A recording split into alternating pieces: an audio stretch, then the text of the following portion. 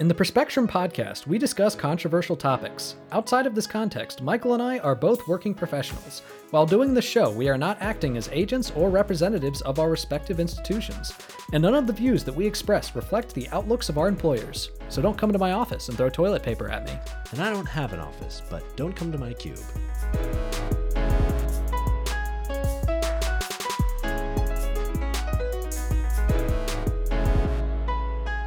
Hello and welcome to the Perspectrum. I'm Michael Bloom. And I'm Nathan Seelove. And today on the podcast, we, pretty much nothing important to talk about. We'll just kind of shoot the shit. And, no heart-rending, exhausting, political drivel for us to talk about it. So I guess we'll just wrap it up here. Thanks for so much for listening to the Perspectrum, and you'll hear from us again next week.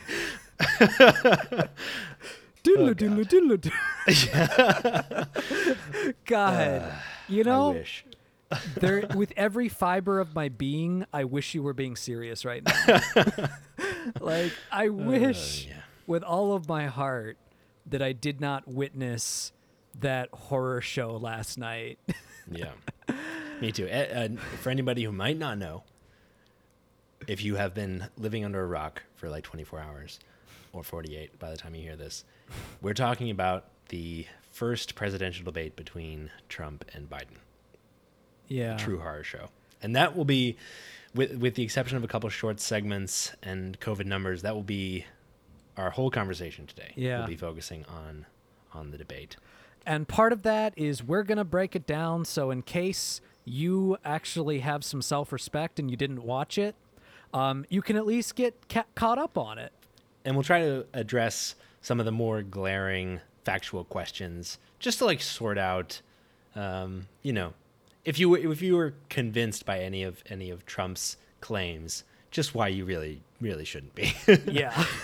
And also, if you are somebody that doesn't have any self-respect and you did subject yourself to the debate last night, first off, I'm sorry.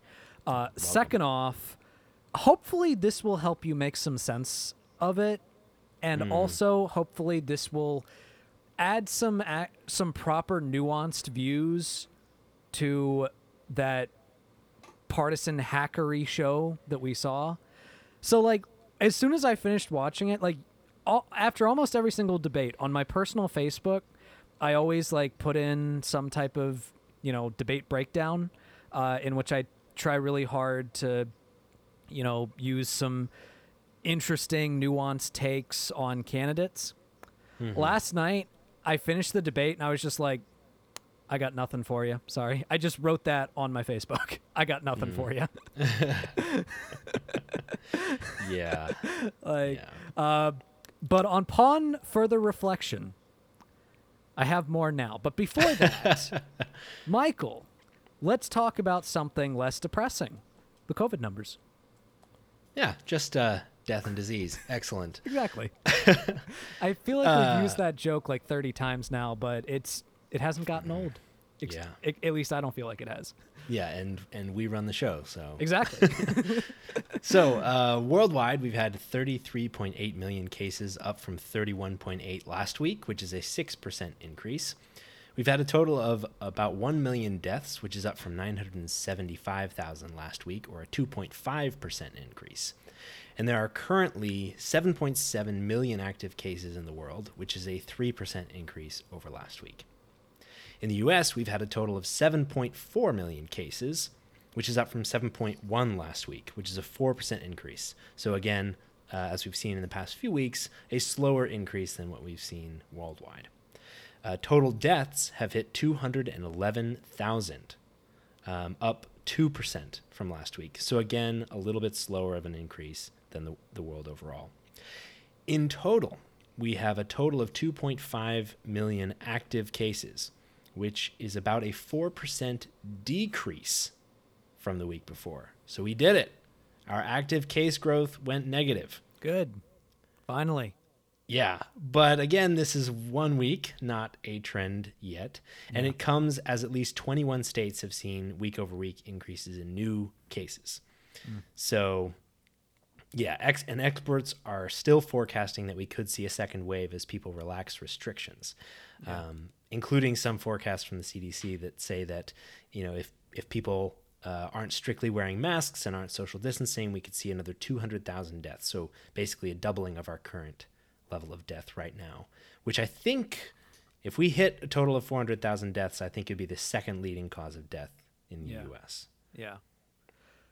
And also keep in mind, another thing to look at with those numbers, I know that I use references like this a lot, but I do think it's important to keep mentioning 20% of global deaths have occurred in the United States, and we make up approximately 5% of the world.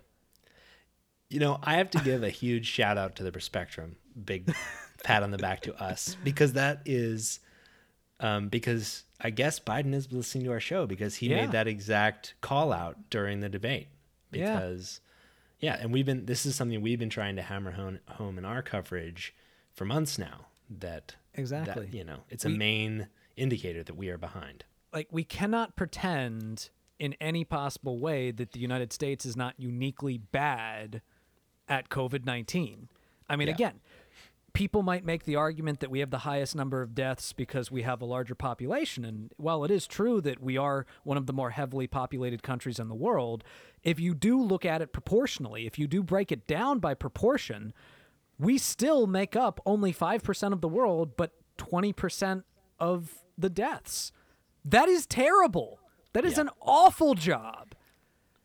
And I really wish that aspects of that had been hammered a little bit more. I did appreciate that Biden brought that up, but that's probably one of the nicest things I'm going to say about Biden tonight. So I probably have a couple more nice things to say, but partially I might have a few nice things. I think my expectations were really low. Yeah. So let's talk about like how you were feeling as you were like sitting down to watch the debate. Like, what were you thinking? What were you expecting? So as I was sitting down to watch the debate, I was thinking, I really hope that I don't shit myself. And as I was watching the debate, I was thinking, oh, damn it, I just shit myself. Oh my God. Wow. What about you? How are you? I must have said to Brie like 4 or 5 times how nervous I was as I was like setting up to take notes. And I had a lot of uncertainty, mostly from how I thought Biden would do. Yeah. Like, I think for me, Trump could only have taken kind of 2 tacts, and one was basically what he did, which was fact-free and very aggressive. And the other one, which I thought would have been more effective, was actually if he had prepared instead of totally winging it, and had actually had some facts that, you know, weren't totally made up. Yeah. But the real wild card in my mind, as I was sitting down to watch, was Biden. Like, was he going to give a performance like he did in, you know, I think it was like the second to last debate where he was great, or was he going to give? I mean, great is, you know, a relative. Fair enough. Relative. Definitely true. Or was he going to give just kind of a weak and confused kind of, you know, performance? And I think he did kind of the middle of those. I mean, he wasn't as bad as I was worried he would be. Yeah. But he was still pretty bad. I mean, let's be real. Yeah. Like, and look, I know that there are a lot of people that might be thinking, well, Nathan, you're just biased against Biden. You don't like Biden. You made that clear during the primary. You still won't shut up about how much you don't like Biden, even though he's your candidate. I get that. You know, I acknowledge all of that's true. Well, all of that is true to an extent. Yeah. I do have my own personal biases against Biden. However, I will say that to an extent, I think I can be objective about this because I'm trying to compare the Biden that we saw last night with the Biden from the 2012 vice presidential debate. Now, I often bring this up. In the 2012 vice presidential debate, Joe Biden ran in circles around Paul Ryan while Paul Ryan hopelessly punched himself in the testicles. Like, he was sharp. He knew what he was doing. That surprised the moderator. Like, he was sharp. He was solid. Like, he dominated Paul Ryan. And you know, a lot of people chalk it up to, oh, well, the reason why he might not have seemed as sharp is because of his stutter. And that's true. Joe Biden does have a stutter. And, we definitely should not be bullying him or teasing him or, trying to cast any doubt on his intelligence because of his stutter, which again is why I'm comparing Biden from 2012 to Biden now. He has slowed down, and we did see that last night. There were so many instances in which Trump made these ridiculous, horrific arguments that could have easily been addressed. Yeah. And Biden just either ignored it or he got jumbled. He went from one topic to another. At one point, there was this weird moment where he said, they were talking about the Green New Deal, and Joe Biden said, the Green New Deal will pay for itself. And then Trump was like, well, do you support the Green New Deal? And he was like, no. Yeah. It's like, I support the Biden plan. And what the hell just happened? Yeah.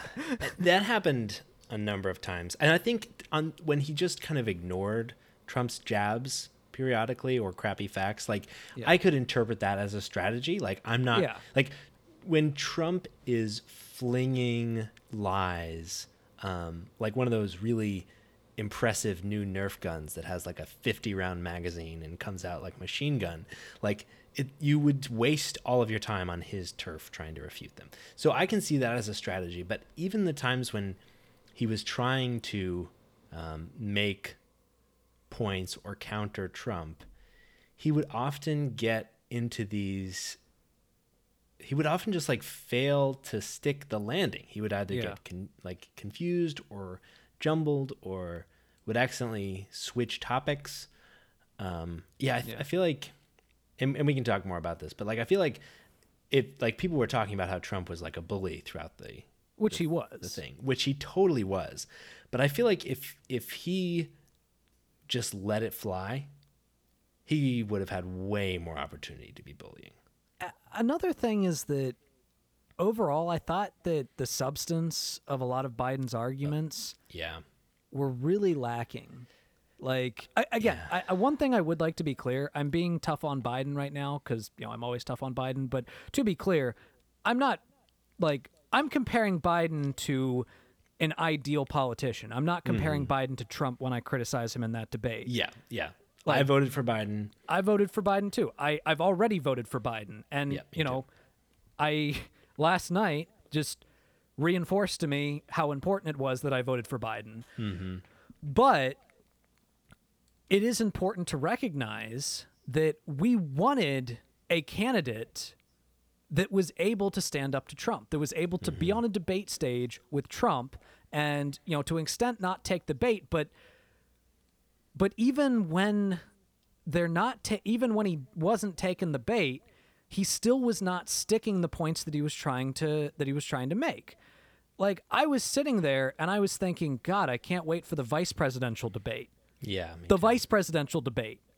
Pence versus There's Harris. only one of those. Yeah. Pence versus Harris. I'm no fan of Harris and I despise Pence, but Harris at least is a very sharp debater. She's a very smart woman. And I was sitting there thinking, why does Biden have to be the one running for president right now? I mean, if you had to go with a moderate, why didn't you go with Harris or something? Yeah. Or even better, why didn't you just go with Bernie? I know that's unproductive right now. We can't do that. I know that's unproductive right now. I know that's not productive. But oh my God, last night, point after point after point after point after point that Trump was making was basically accusing Joe Biden of being Bernie Sanders. Sure. And again, this is something that I said over and over on the pod. If he's going to call you a bunch of crazy socialists, which was the same point that Buttigieg made at one point, then just fight for what you want to fight for, because they're going to straw man you regardless. Yeah. It felt like there were so many instances of Donald Trump being like, oh, well, Joe Biden, he's in favor of this super popular position. And Joe Biden's like, no, I am not in favor of that super popular position. He did that with Medicare for All. He did that with the Green New Deal. Yeah. But I think, if you're thinking about swing voters who aren't the people that are just going to take Trump's anti-socialism rhetoric against Joe Biden at face value. Like, none of Trump's silly claims about Biden being a socialist landed at all. It was just like so clear that he was trying to debate against like quote like radical progressive Democrats and not against Biden, because he even kept going back to like, well, you're just going to lose your progressives if you say that, blah blah blah. And it was like, oh my god. Yeah, that pissed me off so much when he said that, when Trump kept saying that, because I mean, it's like he has this idea in his head that progressives don't already know that Biden's a corporate centrist. It's like, we know that. It's not like we're tuning into the debate right now and we hear, oh my God, Joe Biden is not in favor of Medicare for all? I had no idea. Oh, I'm not going to vote for him anymore. It's like, we knew that. We already knew that. We've been saying anybody that is that passionate about Medicare for all to make it their issue already knows.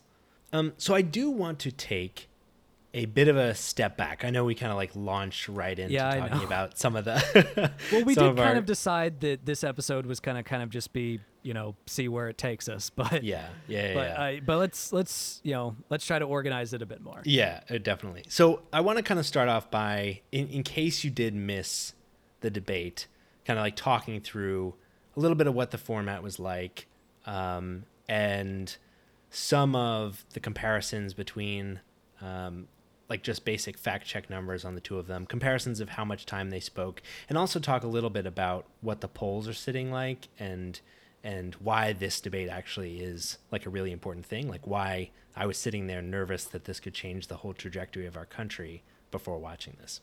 Yeah.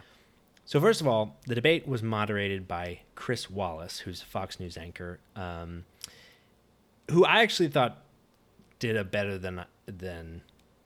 job than he could have done. Like, I actually thought he did pretty well. Yeah. He was in a hard spot. He would, okay. In his favor, I will say that he definitely was in a hard spot. Trump did end up going off the rails worse than he did in 2016. One thing I will say, so I remember watching the debate that Chris Wallace moderated in 2016 between Trump and Hillary Clinton. And I remember watching that debate thinking, wow, that is the best debate moderator I've ever seen in my life. Like, his moderation of the 2016 debate between Trump and Hillary, that was the best moderation I'd ever seen. That was not last night. So I guess my issue was, I understand what you're saying, and like, I don't know how many other moderators could have done it much better, but I was comparing his ability to moderate the debate in 2016 to his ability to do it this year. And oh my God, I was so disappointed. Even the moderators are going downhill. Yeah, even the moderators are going downhill. Like, I mean, at several points, my dad looked at me while we were watching the debate, and he was just like, so you still love Chris Wallace as a debate moderator? And I was like, well, I've been wrong before. Yeah, fair enough. And so the debate was broken up into 6 segments, which were 15 minutes each. And Chris Wallace selected all the topics and all of the questions. And the topics were focusing on Trump and Biden's record, focusing on the Supreme Court, on COVID-19, the economy, focusing on race and violence in our cities, and the integrity of the election.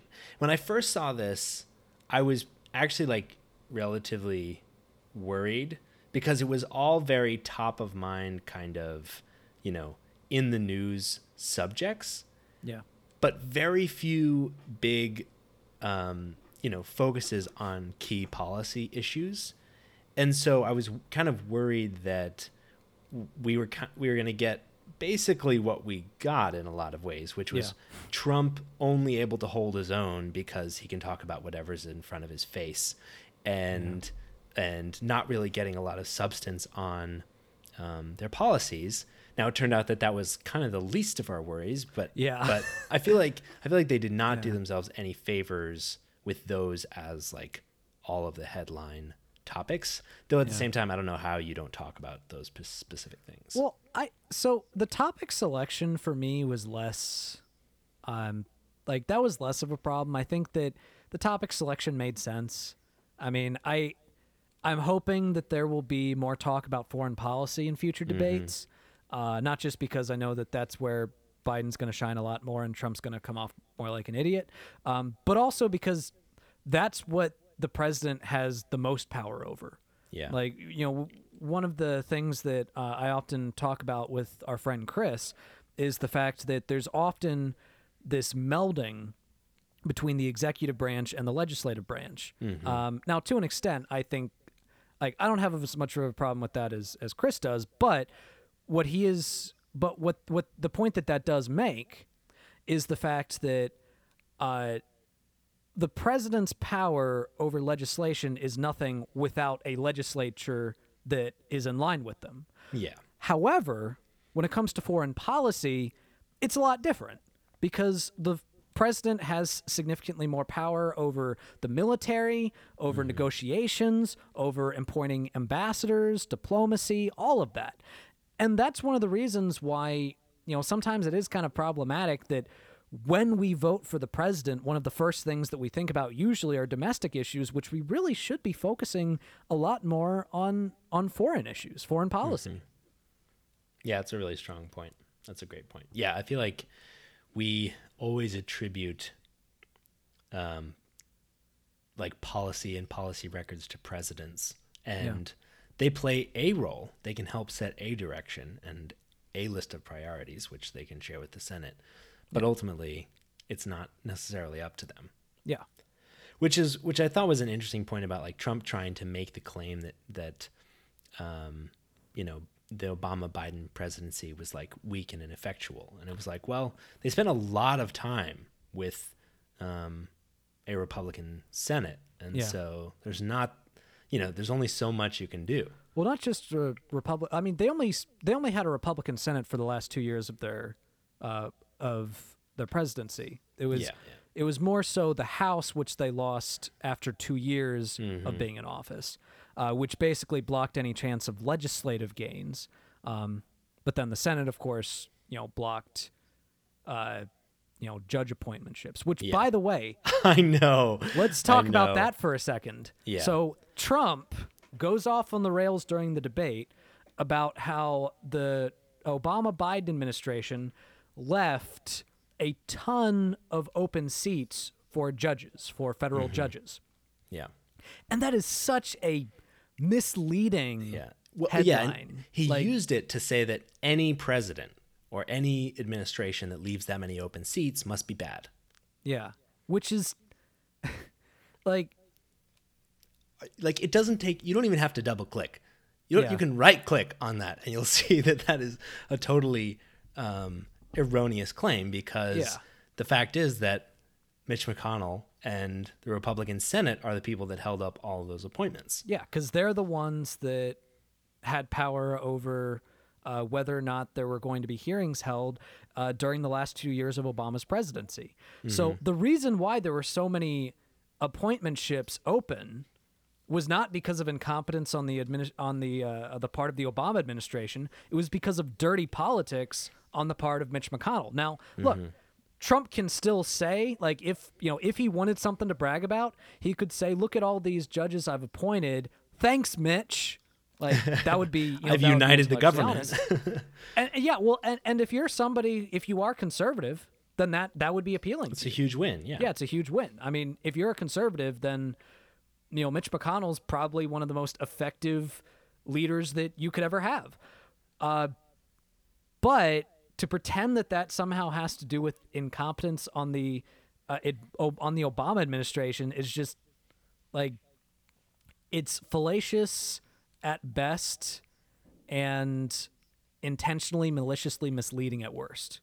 Yeah, I'd say it's pretty safe to call that misleading. Yeah, intentionally misleading. And yeah, so the discussion of the courts kind of brings me to like the first question in the debate, which was the first section was focused on the Supreme Court, and Trump was asked if he was going to like go ahead and make a nomination and whether he thought that was the right thing to do.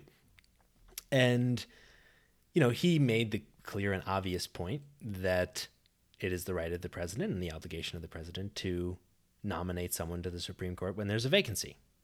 It's just how it works. And I thought Biden like totally screwed the pooch on this. Oh God, yes. It was definitely the exact wrong argument. It was He used exactly the exact wrong argument. Exactly. Yeah. Because so Trump basically said, politics are dirty and the Democrats are just as dirty. If they had had the opportunity in 2016 to block a Republican nomination, they would have. So, screw you guys. But again, he's like totally correct in his central claim that he has the ability to nominate this justice. And Biden comes back and makes the exact same point that Mitch McConnell made in 2016, which is like, we should wait and let the voters decide. And it was like, instead of like hammering home a point about hypocrisy and eroding norms and being divisive and hurting our politics, he just like was a hypocrite. I mean, he was a total hypocrite, and in the wrong from a historical and policy perspective. Now, Trump was a hypocrite too, because in 2016 he made the same damn argument. Sure. Yeah. No, you're absolutely right. And but even he came off as like being more honest, and he was like, well, the Democrats just would. He even had more legs to stand on because, like, even though he was making that argument, he was not in an official position back then. Yeah. So, and he was honestly even owning that it was a switch. It was like, they switched, but Democrats would have too. So whatever. Yeah, and look, like, the argument that Biden should have made right there, again, like you said, is that back then the Republicans established a precedent based on a principle that they claimed to believe in. And now they're completely throwing that precedent out, and the only reason they're giving is partisan reasons. Yeah. Clearly, they're being divisive, and they're not satisfying their own standards. They're hypocrites. They have no principles. Yeah. So, that's a really strong argument, and one that actually is supported by the facts. Yeah, but God, that was exactly the wrong argument to use. Yeah, I completely agree. But one thing that like I think everybody noticed was how much they were like talking over each other the whole time, which is funny because like the amount of time they spoke was pretty close to equal, even though Trump seemed to be like talking a bunch. Trump spoke for like 39 minutes and Biden spoke for 37. But I don't know how much of that is just talking at the same time. Yeah. I don't think that it's fair for anybody to say that they were talking over each other. That was very one-sided. Like, yeah, I think that's with true. Biden, like every now and then he would do it, but like when Chris Wallace would like be like, okay, let him talk, Biden would be like, okay, sorry, Yep. And he'd take a step back. Of course, when Trump would do it, he would just keep doing it and keep doing it. Damn the rules. Like, I'm here to be an asshole. Argue with the moderator. Oh my God, it was horrible. It was Which, cringy. like, the part where Trump was like, oh, I guess I'm debating against two people. Yeah. It's like, well, no, you're debating against reality. Like, you got. I totally, and like that's what kept coming home to me is like even though like Biden was not doing an incredible job making his points and positions, like the facts were all on his side, and they were. And anytime you're like going through the fact checks and going and even like referring to what Wallace like said in his questions, it was all like, well, this is all on the side of Biden in this debate. Yeah, and that is an important point to make. So one of the things that we do need to ask ourselves is like delivery versus accuracy. Yeah, totally. I mean, if it were completely a delivery debate, if it were about delivery, then obviously, Trump's the winner. I mean, hands down, Trump's the winner. But if we make it about substance, if we make it about facts, and if people at least have the ability to know when Trump was bullshitting, then, Biden's the clear winner because Biden, like, every now and then he would make a statement that might have been a little half true, might have been a little misleading, but for the most part, he was actually focusing on the facts. In fact, there were a few instances in which he would say something that I would think, okay, there's no way that's true. There's absolutely no way that's true. Like, there is one claim that Joe Biden made at one point where he said that 1 in 1,000 Black Americans have died of COVID. And when I heard that, I was like, there's no way that's true. There's I thought the absolutely same thing. no way that's true. Turns out there actually is good evidence to suggest that. So, which is just staggering. There was this study done by the research arm of American Public Media that found that 1 in 1,020 Black Americans have died of the coronavirus. And this is based off of death rate data collected from every state in the union, including Washington, D.C. Wow. That was staggering. I had no idea that things were at that level. And I think bringing that to our attention was definitely a very strong point in favor of Joe Biden. Yeah. And I think he had a few points about COVID. I think that was one of the points about COVID that he landed most strongly.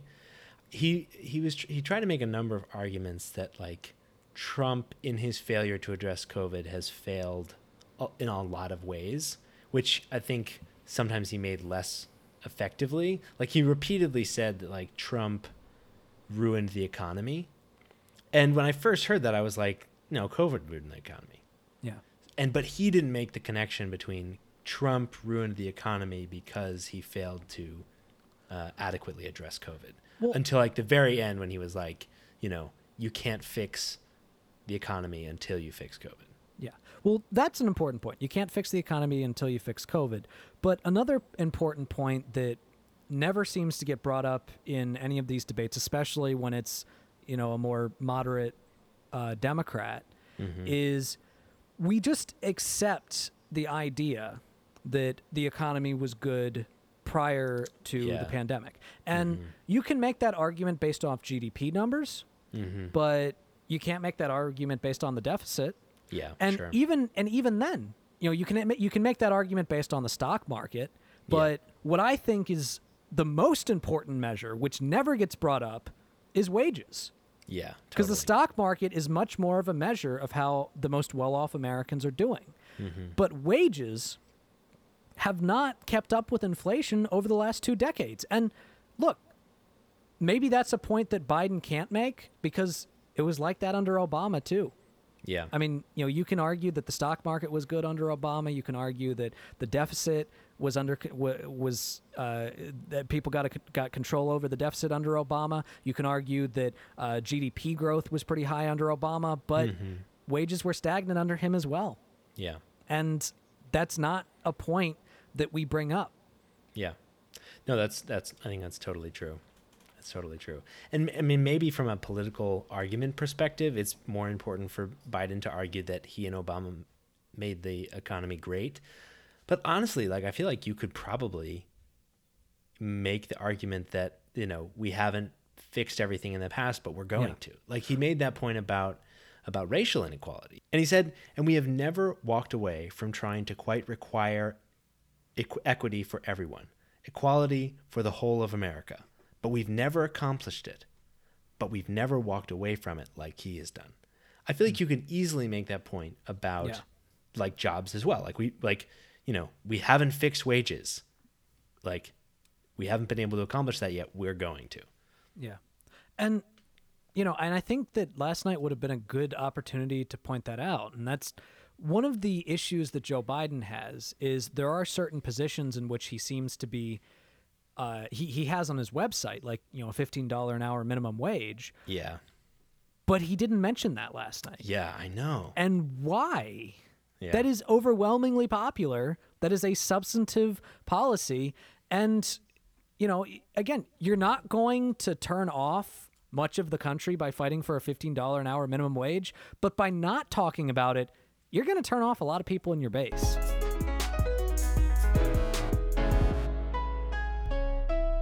And now it's time for one of our more positive segments, Tips for Good.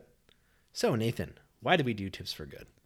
Because I got tears in my heart, blood in my mind, and pain in my prostate. Yeah, and I assume to make the world a better place, right? Oh yeah, that too. That too. Including those things. Yeah, including those things. Yeah. So, Nathan, what is our tip for good this week? Well, Michael, our tip for good this week is specifically a more practical tip. It's about making sure that you are careful with mail-in ballots, specifically how you fill out mail-in ballots. So one of the things that Michael and I have talked about on the pod a little bit before is the fact that there is actually a concern about mail-in ballots, but it's exactly the opposite of what Trump says it is. It's not the potential for fraud because there's a lack of security. Instead, it's the potential for ballots to just be rejected because there's too much security. Yeah. So there are various reasons in which a ballot could just be thrown out. I mean, there was a report that came out about the primary election that said that, what was it, like 200,000 ballots had just been rejected during the primary. Was that it? 200,000? I thought it was actually 500. I saw in one. It might have been 500. Yeah. So like, but it's a ton. Yeah, either way. Exactly, and that's enough to tip an election. Easy. So, if you are filling out mail-in ballots, be careful. Yeah. Make sure that you write your name where it needs to. Make sure that you're very careful with your handwriting. Make sure that if you are filling in bubbles, that you fill them in all the way, that you're not messy with it. Yeah. Follow the instructions absolutely to the letter, and we would tell you exactly how to do it, but it depends on where you are. Yeah. So, if you have a question, make sure to be thorough in your research trying to answer it. And for the most part, it's a pretty straightforward process. So, but even down to like using the right envelope and making sure, in Virginia, we have 2 envelopes. There's an envelope with your ballot in it that you write your name on, or that you don't write your name on, but you do sign. And then there's an envelope on the, an outside envelope with your return address and the address of your polling station. You have to use both or your ballot could get rejected. Yeah. So, yeah. And this election is too important to risk that. Definitely. Yeah. So just follow the instructions, do the thing that your dad never do, and read the instructions and follow them. Do the thing that my dad never does? My dad always read the instructions. He's the only person that I know that reads the instructions. I read every instruction on every single thing I get. Hands down. I'm the only person I know that does it. Well, now you know too. Now too. Yeah, there you go. And that's tips for good.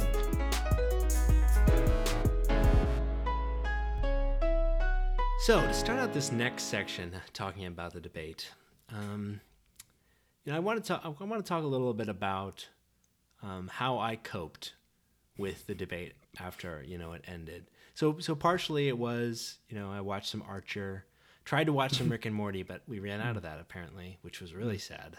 2 sad things in one night.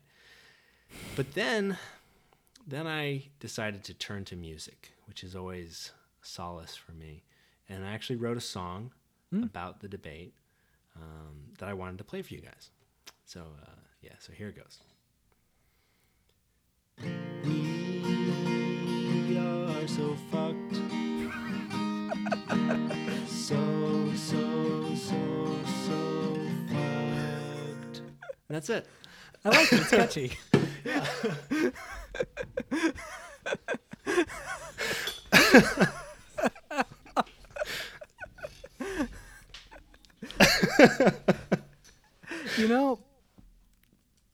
I don't think I've ever had a song more perfectly encapsulate my feelings on a subject than, since I listened to the song End of the World as We Know It after Trump got elected in 2016. Fair enough. Man, it's a special league of people to be in. Of artists and musicians. Yeah. All right. So before we get more into the debate, Michael, let's talk a little bit about why is this debate important?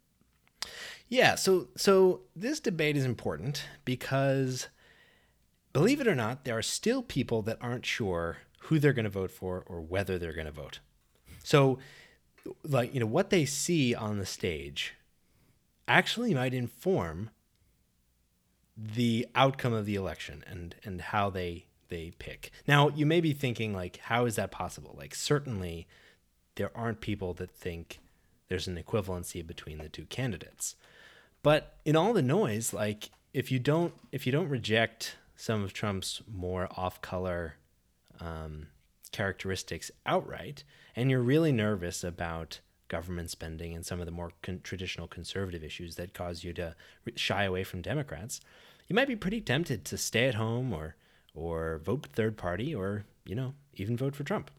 So currently there are 6% of voters who are still undecided, according to an NBC poll. And depending on the poll, this varies from about 3 to 11% of voters. So definitely enough to tip an election, obviously depending on where those voters are. Yeah. And if you look at the Electoral College, it becomes even more of a question. So currently, according to the Financial Times, there are 134 electoral votes that are still in like a toss-up category from states that are not, it's not obvious where they'll lean. So apparently Biden, who is when you take a national average of polling, leading Trump by just 6.6%. But so apparently he's got in the solid or leaning Biden category 279 electoral votes. So that's only 9 more than the number he'll need to win. Now, on the other side, Trump only has 125 that are solidly or leaning his direction. But again, that leaves 134 votes that are still toss-up. And so that 6 to 11% of voters translates to, an only like 9 vote safety margin for Biden that, could really go the other way. Like, we still have plenty of electoral votes that, that are up for grabs. And let's not forget about the fact that if Trump gets his way on the Supreme Court, which he probably will, if the election is close, he's almost certainly not going to accept the results and try to take it to the Supreme Court, and we could have another Bush v. Gore situation, and that would be terrible. Yeah. We've talked about how horrible that would be for our democracy. And, during the debate, Biden specifically said that, like, whatever the outcome of the votes says will be the outcome, and he'll just have to accept it. But the fact is that, depending on how a case is put together and winds through the court, if it ends up in front of the Supreme Court, it's not just a matter of whatever the votes say. And that's scary. Yeah, and that's why like this debate and how it's perceived matter a whole ton. And so we won't be able to see kind of how that plays out in the polls for another few days. And we have 2 more presidential debates after this. But especially considering during the debate, when they went to both candidates and asked that question, instead of Trump saying, yes, I will tell my supporters, if we don't have the results on election night, stand by, don't celebrate it until it has been independently verified. Instead of saying that, he said, I encourage my supporters to go into polls and watch people. That is terrifying. And illegal in a lot of places. Like like random people can't just go into polling places and observe the voters. So like the Attorney General of Nevada came out and said, if people try to do that, they will be prosecuted. Now, to be clear, there's a difference between that and having campaign officials present while the vote's being tallied. Like, they usually do that. They usually have campaign officials from both campaigns observing while the votes are being counted to make sure that there's no, tomfoolery. Like that's very common, but that's different from sending people into polls to watch people vote. Yeah, there are specific poll watchers, and it varies state by state, but like you qualify to be a person that's in the room kind of observing to make sure things are going fine and there when the ballots are counted. That's totally different from, you're not even allowed to like post up outside and,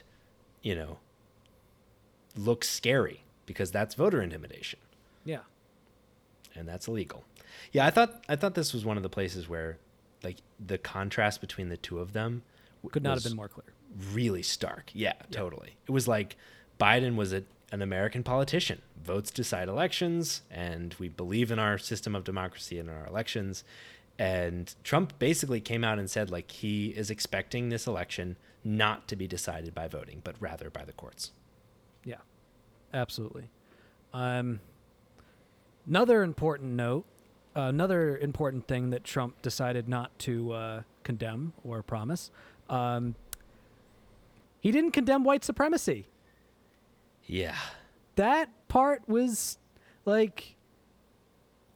chilling. So how has he not figured this out? That's not cool. Yeah. So at one point he was asked by Chris Wallace to condemn white supremacist groups. You know, specifically he was talking about groups like the Proud Boys. Mm-hmm. And you know, at first Trump. It looked like Trump was going to go ahead and do it. He said, yeah, of course, I'll do whatever. You know, I'll condemn whatever. And Biden and Wallace were like, okay, go ahead, do it. Yeah. You know, condemn them. He's like, all right, who do you want me to condemn? It's like, all right, white supremacists. You know, like the Proud Boys. He's like, all right, Proud Boys, stand back and stand by. And I was like, what the fuck did he just say? Oh, my God. I know. I was totally stunned. Absolutely Did he just tell white supremacists to stand by? And... Yeah. You know, and then he followed up by saying, but I'll tell you what, somebody's got to do something about Antifa and the left because this is not a right-wing problem. This is a left-wing problem. Basically, he's saying, like, I'll ask them to stand by, but hey, wink, wink, nod, nod. Maybe you have to do something about Antifa. Yeah, which Biden correctly then said, citing Trump's own FBI director, that Antifa is not an official organization. It's just an idea. Now, you can condemn people that commit violence who consider themselves a part of Antifa, because again, it's more a group of autonomous groups that don't have one centralized organization. You can condemn that, and you know, we have as well, but it's not an organization. So to pretend that there is an organized effort by leftist groups to commit terrorist acts is just not accurate. And Trump's own FBI director has confirmed that. And when Biden pointed that out, Trump was just like, well, he's wrong. You know, my FBI director, he's just wrong. Yeah. Which he kept saying about so many of the people in his own administration. Yeah. Like, they're just wrong. The another point on race that I wanted to pick up on, because I thought it was a bit more subtle, but like really, really telling. So he was asked by Wallace why he had ended racial sensitivity training in the government.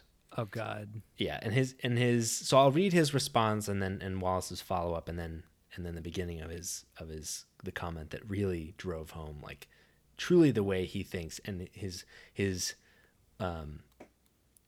racism. Like, even if he's not condemning white supremacists, maybe you can argue like, well, he's about free speech and the Second Amendment and white supremacists love those. But like, this is like the quiet part out loud. So he said, quote, I ended it because it's racist. I ended it because a lot of people were complaining that they were asked to do things that were absolutely insane. That it was a radical revolution that was taking place in our military, in our schools, all over the place. And you know it, and so does everybody else, and he would know it. And Wallace said, what is radical? What is radical about racial sensitivity training?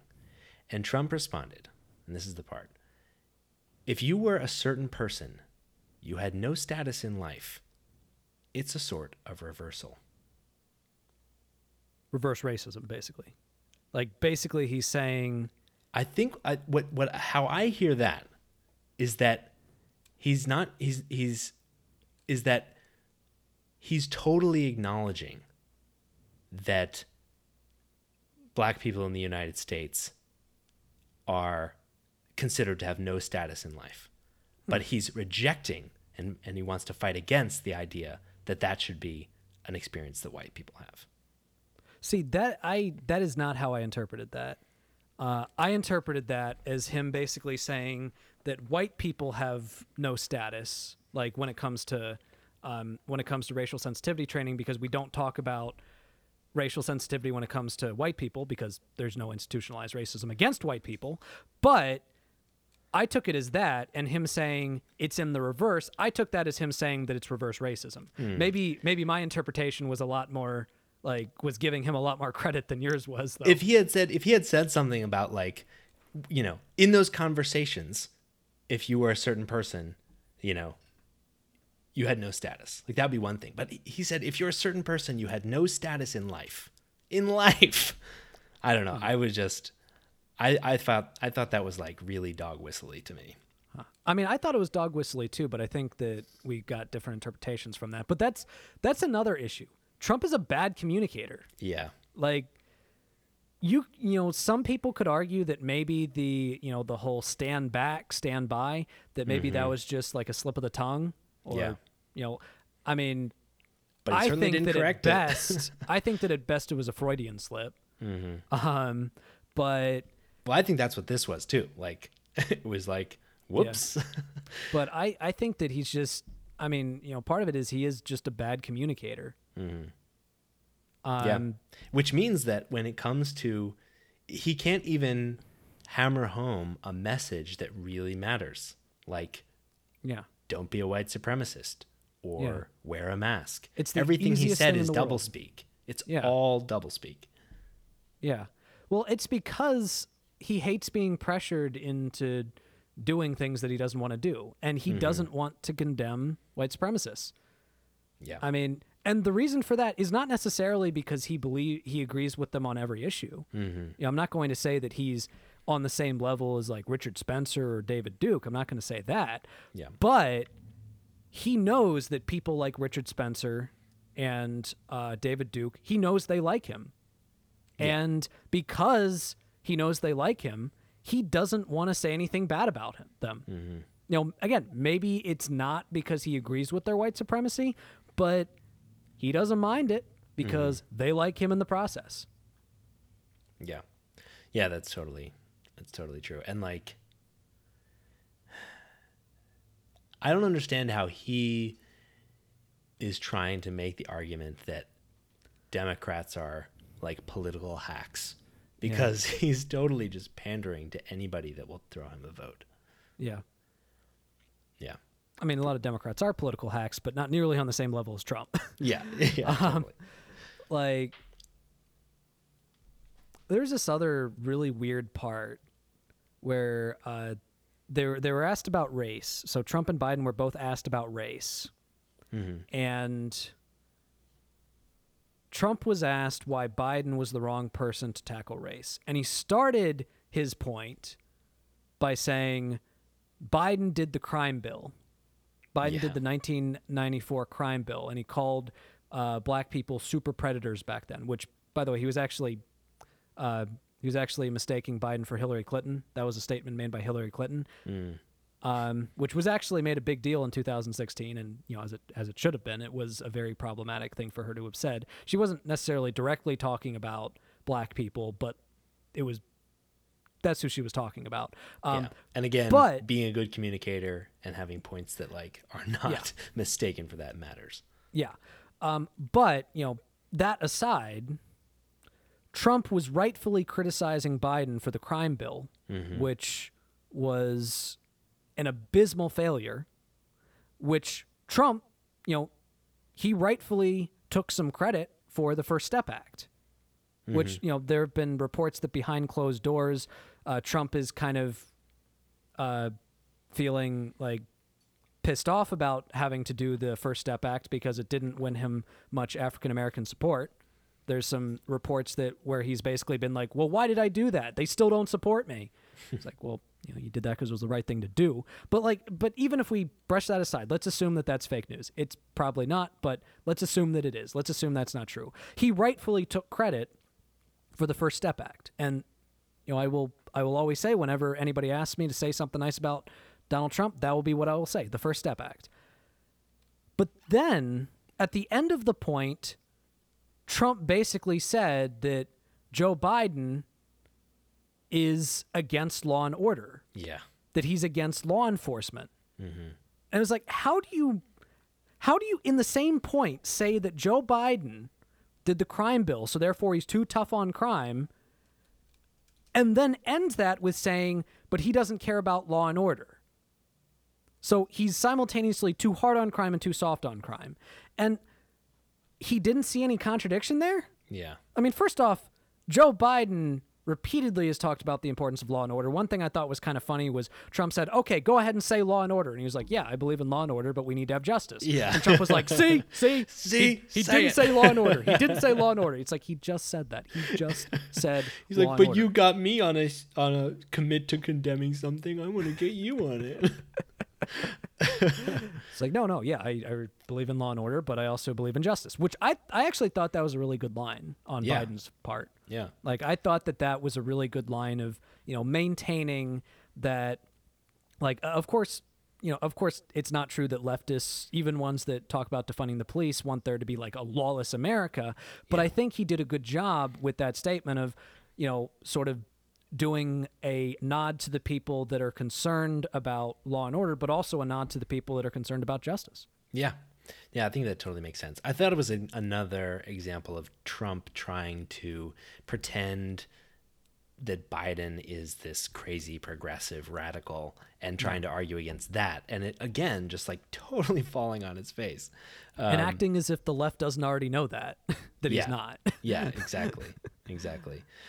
And only a few lines later, I thought Biden made a pretty effective counterpoint about Trump's claim to be this law and order president, because really he's just a fascist president. He's not really in support of law and order, nor justice. But and Biden said, and I'm not totally opposed to defending the police officers. Matter of fact, local police, they only want defunding in his budget calls for a $400 million cut in law enforcement assistance. They need more assistance. They need help when they show up for a 911 call, to have someone with him as a psychologist or psychiatrist to keep them from having to use force and be able to talk people down. It was like a very, to the degree that, he was able to put all the words in the right order. It was a pretty succinct summation of why it's not about defunding the police. It's about getting the right resources out there. There's definitely a little bit of mix up in like the way he said it. Yeah. But yeah, the substance of what he was saying, I think, was good. And it was a nod to the defund the police crowd, because he is emphasizing the importance of like expanding resources on things that go beyond just a police officer showing up with a gun, while also kind of, doing a nod to people that disagree with that. And look, I've talked about how the substance behind defund the police is definitely something that I do agree with. But, and polls have repeatedly shown this, that's not a very popular slogan. Yeah. Like among most of the country, that is not a popular slogan. So, I mean, that's something that even Bernie Sanders hasn't embraced yet. Yeah. I think that was probably a better strategy in the end. Yeah, I agree. To your point about how the point got kind of jumbled, I thought that was kind of a theme for Biden throughout most of the debate. It was like he had it was so clear that he had been coached very well and he had a lot of good points, and that his coaches knew what they were working with. Because, he usually got most of the words into the point he was trying to make. Which he is usually got them bar. in 70 to 80% in the right order, such that someone who is fact checking him, someone who's looking into it, like connecting the dots a little bit more than he was, would know what he was trying to say. Yeah. And so I think we all kind of did a little bit mentally, or as we listened to him, to help him out in a way. Cause it was you just had to sometimes fill in the gaps, kind of like you're talking to your grandparent, and maybe they're not making the most sense. Yeah. Yeah.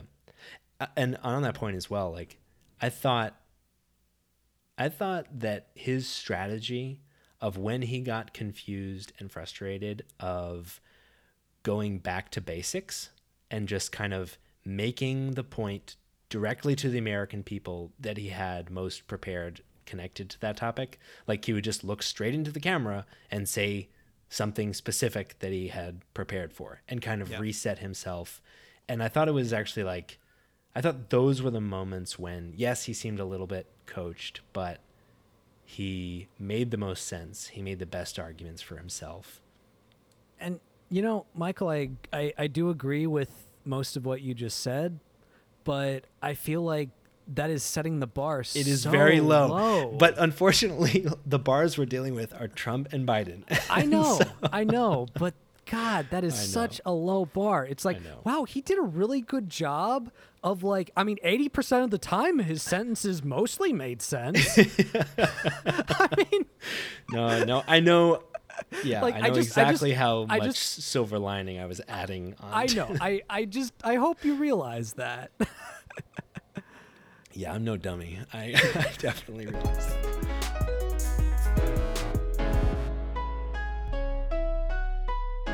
So now, in place of an asshat, we're doing one of our favorite segments that so rarely comes along. We're going to give out a D-Bag Award. Yep. And for those of you that may not know, the D-Bag Award stands for Dershowitz Bag, because he was one of the first people to originally make an argument so heinous and ridiculous that it had to have an award. Yep. We can never forget the time that he stood in front of the House and made the argument that the reason why Trump did not deserve to get impeached is because he believed that his reelection was necessary for the national security of the country, so therefore it doesn't matter if he did anything illegal. God. A callback to simpler times. I wish. So, who is our honorary winner of the D-Bag Award on this fine week? Well, this week we have a group of lawyers from Fox News, specifically defending Mr. Tucker Carlson in a defamation lawsuit. Who did he defame? So he defamed, or, allegedly defamed, Karen McDougal, who he referred to as extorting the president. And so she sued him for defamation, claiming that he had made a statement of fact that was false and therefore defamed her. And in response to that, their lawyers basically claimed that, no, in fact, the statements were not statements of fact. And so they had to dismiss the case. And in response, the judge, who actually agreed to dismiss the case, said that the Fox News lawyers persuasively argued that Mr. Carlson's reputation means that, quote, any reasonable viewer arrives with an appropriate amount of skepticism about the statements he makes.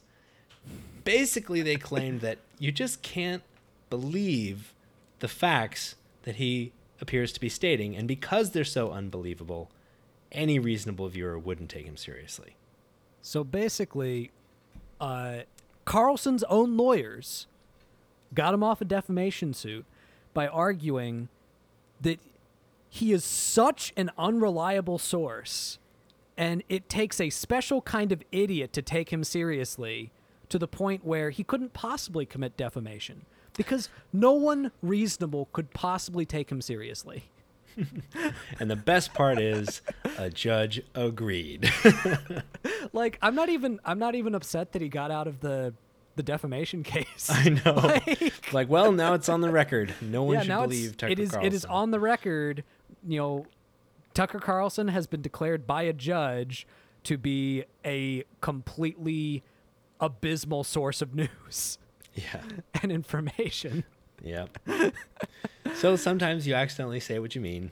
Yeah. Well, I don't even think it was accidental. Like, the reason why this is a D-Bag Award is because it's, like, it might have been effective for the specific case, but, I mean, God, that as an argument in defense of Tucker Carlson is just so self-defeating. Yeah. I totally agree. And hilarious. Yeah, when I first saw that, I sent that to Michael, and God, we laughed at that for so long. It's so rare when you get a perfect D-Bag Award. Yeah. So, hearty congratulations to Tucker Carlson's team of pro lawyers for receiving our D-Bag Award.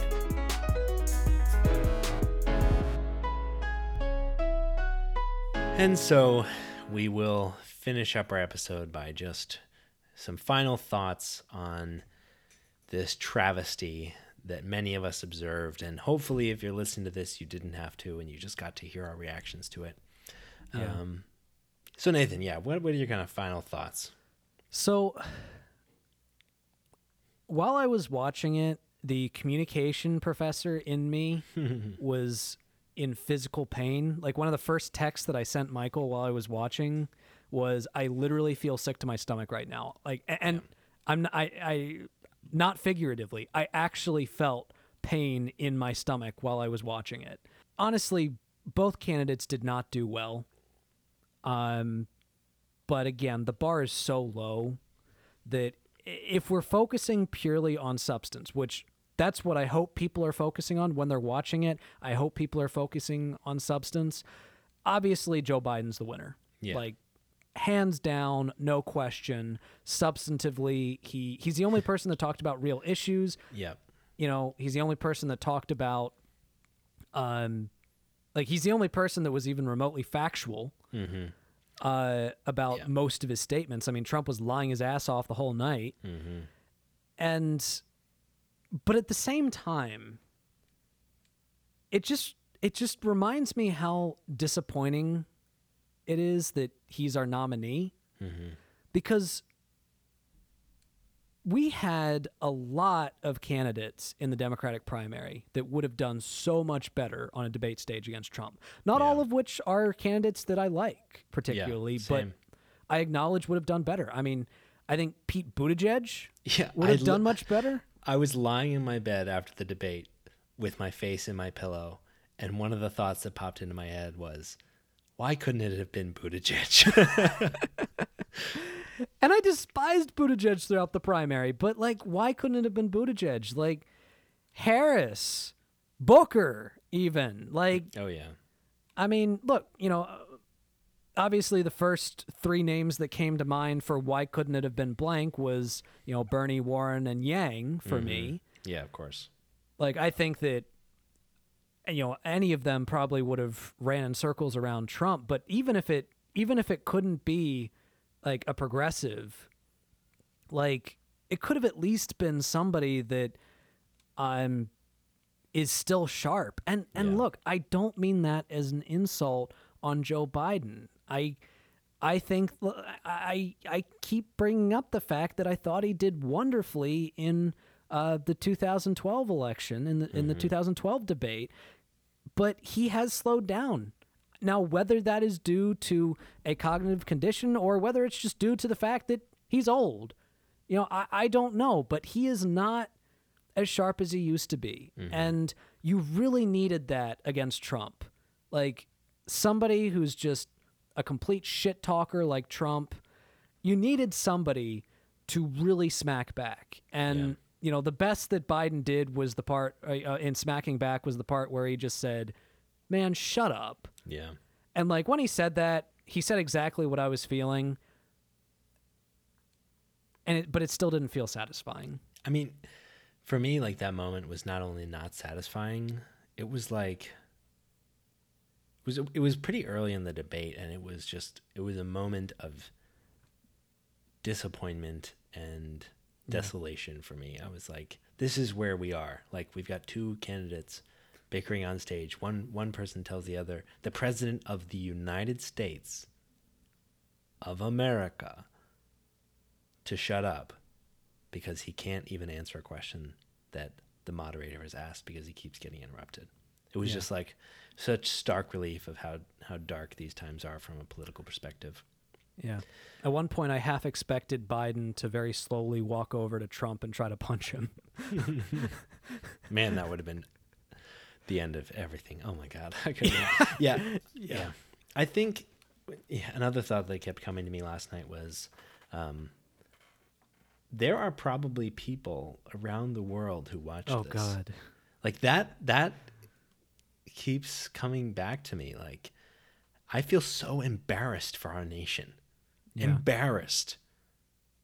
It's just, And what you were talking about with, like, talking about the Democratic primary, I think is right. Like, I think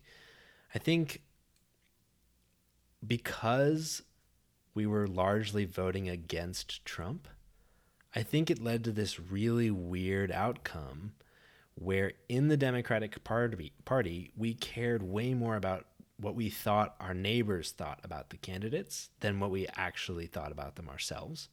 And so we ended up picking someone to try to like not push the people around us towards Trump, as opposed to like picking someone that we actually thought would be great. And so like, you know, someone with a long political history who says relatively few things of controversy, maybe who's just the safest bet.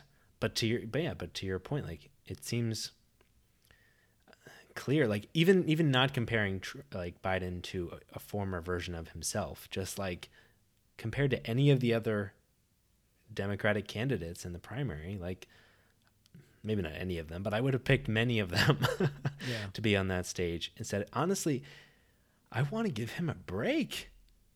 Yeah. He seems exhausted. Yeah. And he hasn't started the job yet. Yeah.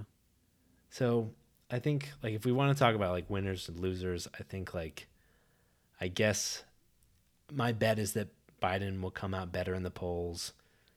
I think,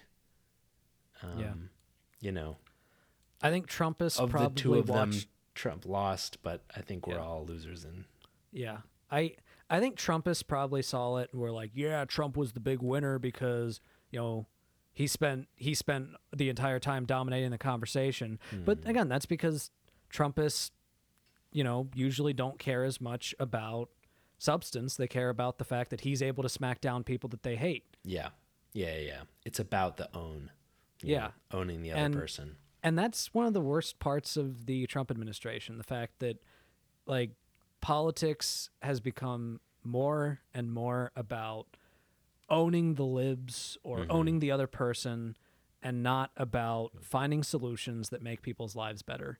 And I mean, Biden's performance based on any other bar was abysmal, but last night he showed that at least he's trying. Yeah. He's trying to find solutions. He's trying to find real solutions. He's trying to find paths forward for our nation. Yeah. That can take us out of the crises that we face right now. Yeah. And ultimately, he's an adult. Yeah. That's a huge start. Maybe too much of one. Yeah. Maybe. There is potentially some light for the future debates, though. I don't know if you saw this article, but the Commission on Presidential Debates came out and said that they would be making changes to the format of the debate so that, you know, we could hear more about policy and less bickering and over talking, which again echoes the darkness of our times, that we are having to change our debate format to get people to follow the rules on stage, the rules that they agreed to before taking the stage.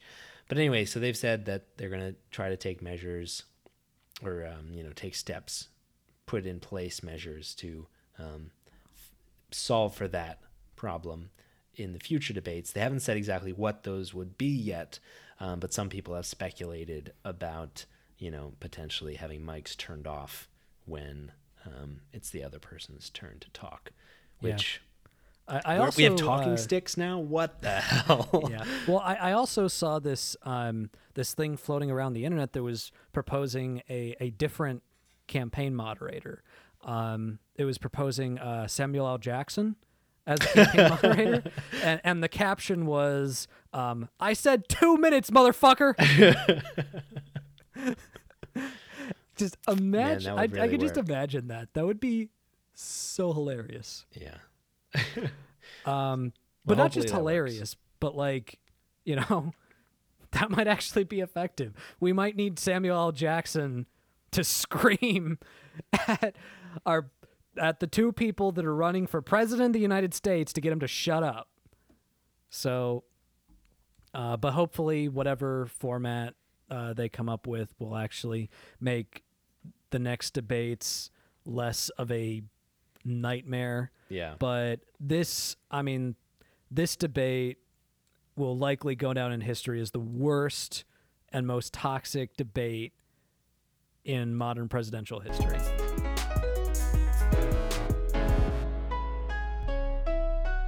So now it's time for the high point of our episode, highlights. So Nathan, what's your highlight this week?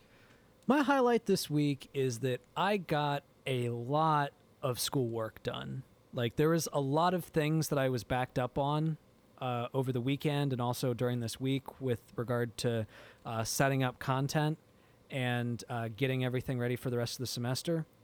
And I got all of that set up, all of that done. I'm completely caught up, and that has minimized my stress levels significantly. It doesn't mean that the rest of the semester is completely smooth sailing, but I've finally gotten things in order, and I am feeling so good about it. That's awesome, dude. What about you, Michael? What's your really highlight? Great. So my highlight this week is actually the book I'm reading. I finally picked up a copy of Middlesex by Jeffrey Eugenides. And it is about and narrated by this intersex character. And it is a novel, but it's written like a memoir in a really intriguing and relatively enchanting way. And it has just like been such an interesting experience to learn about like the experience of someone with intersex condition and like the experience of gender and the experience of the world around them in a way that providing a window that I would just never have and never feel comfortable, asking about. So I'm like, I've been really enjoying getting this totally other perspective. Yeah. Yeah. And so with that, thank you so much for listening to The Perspectrum, and you'll hear from us again next week.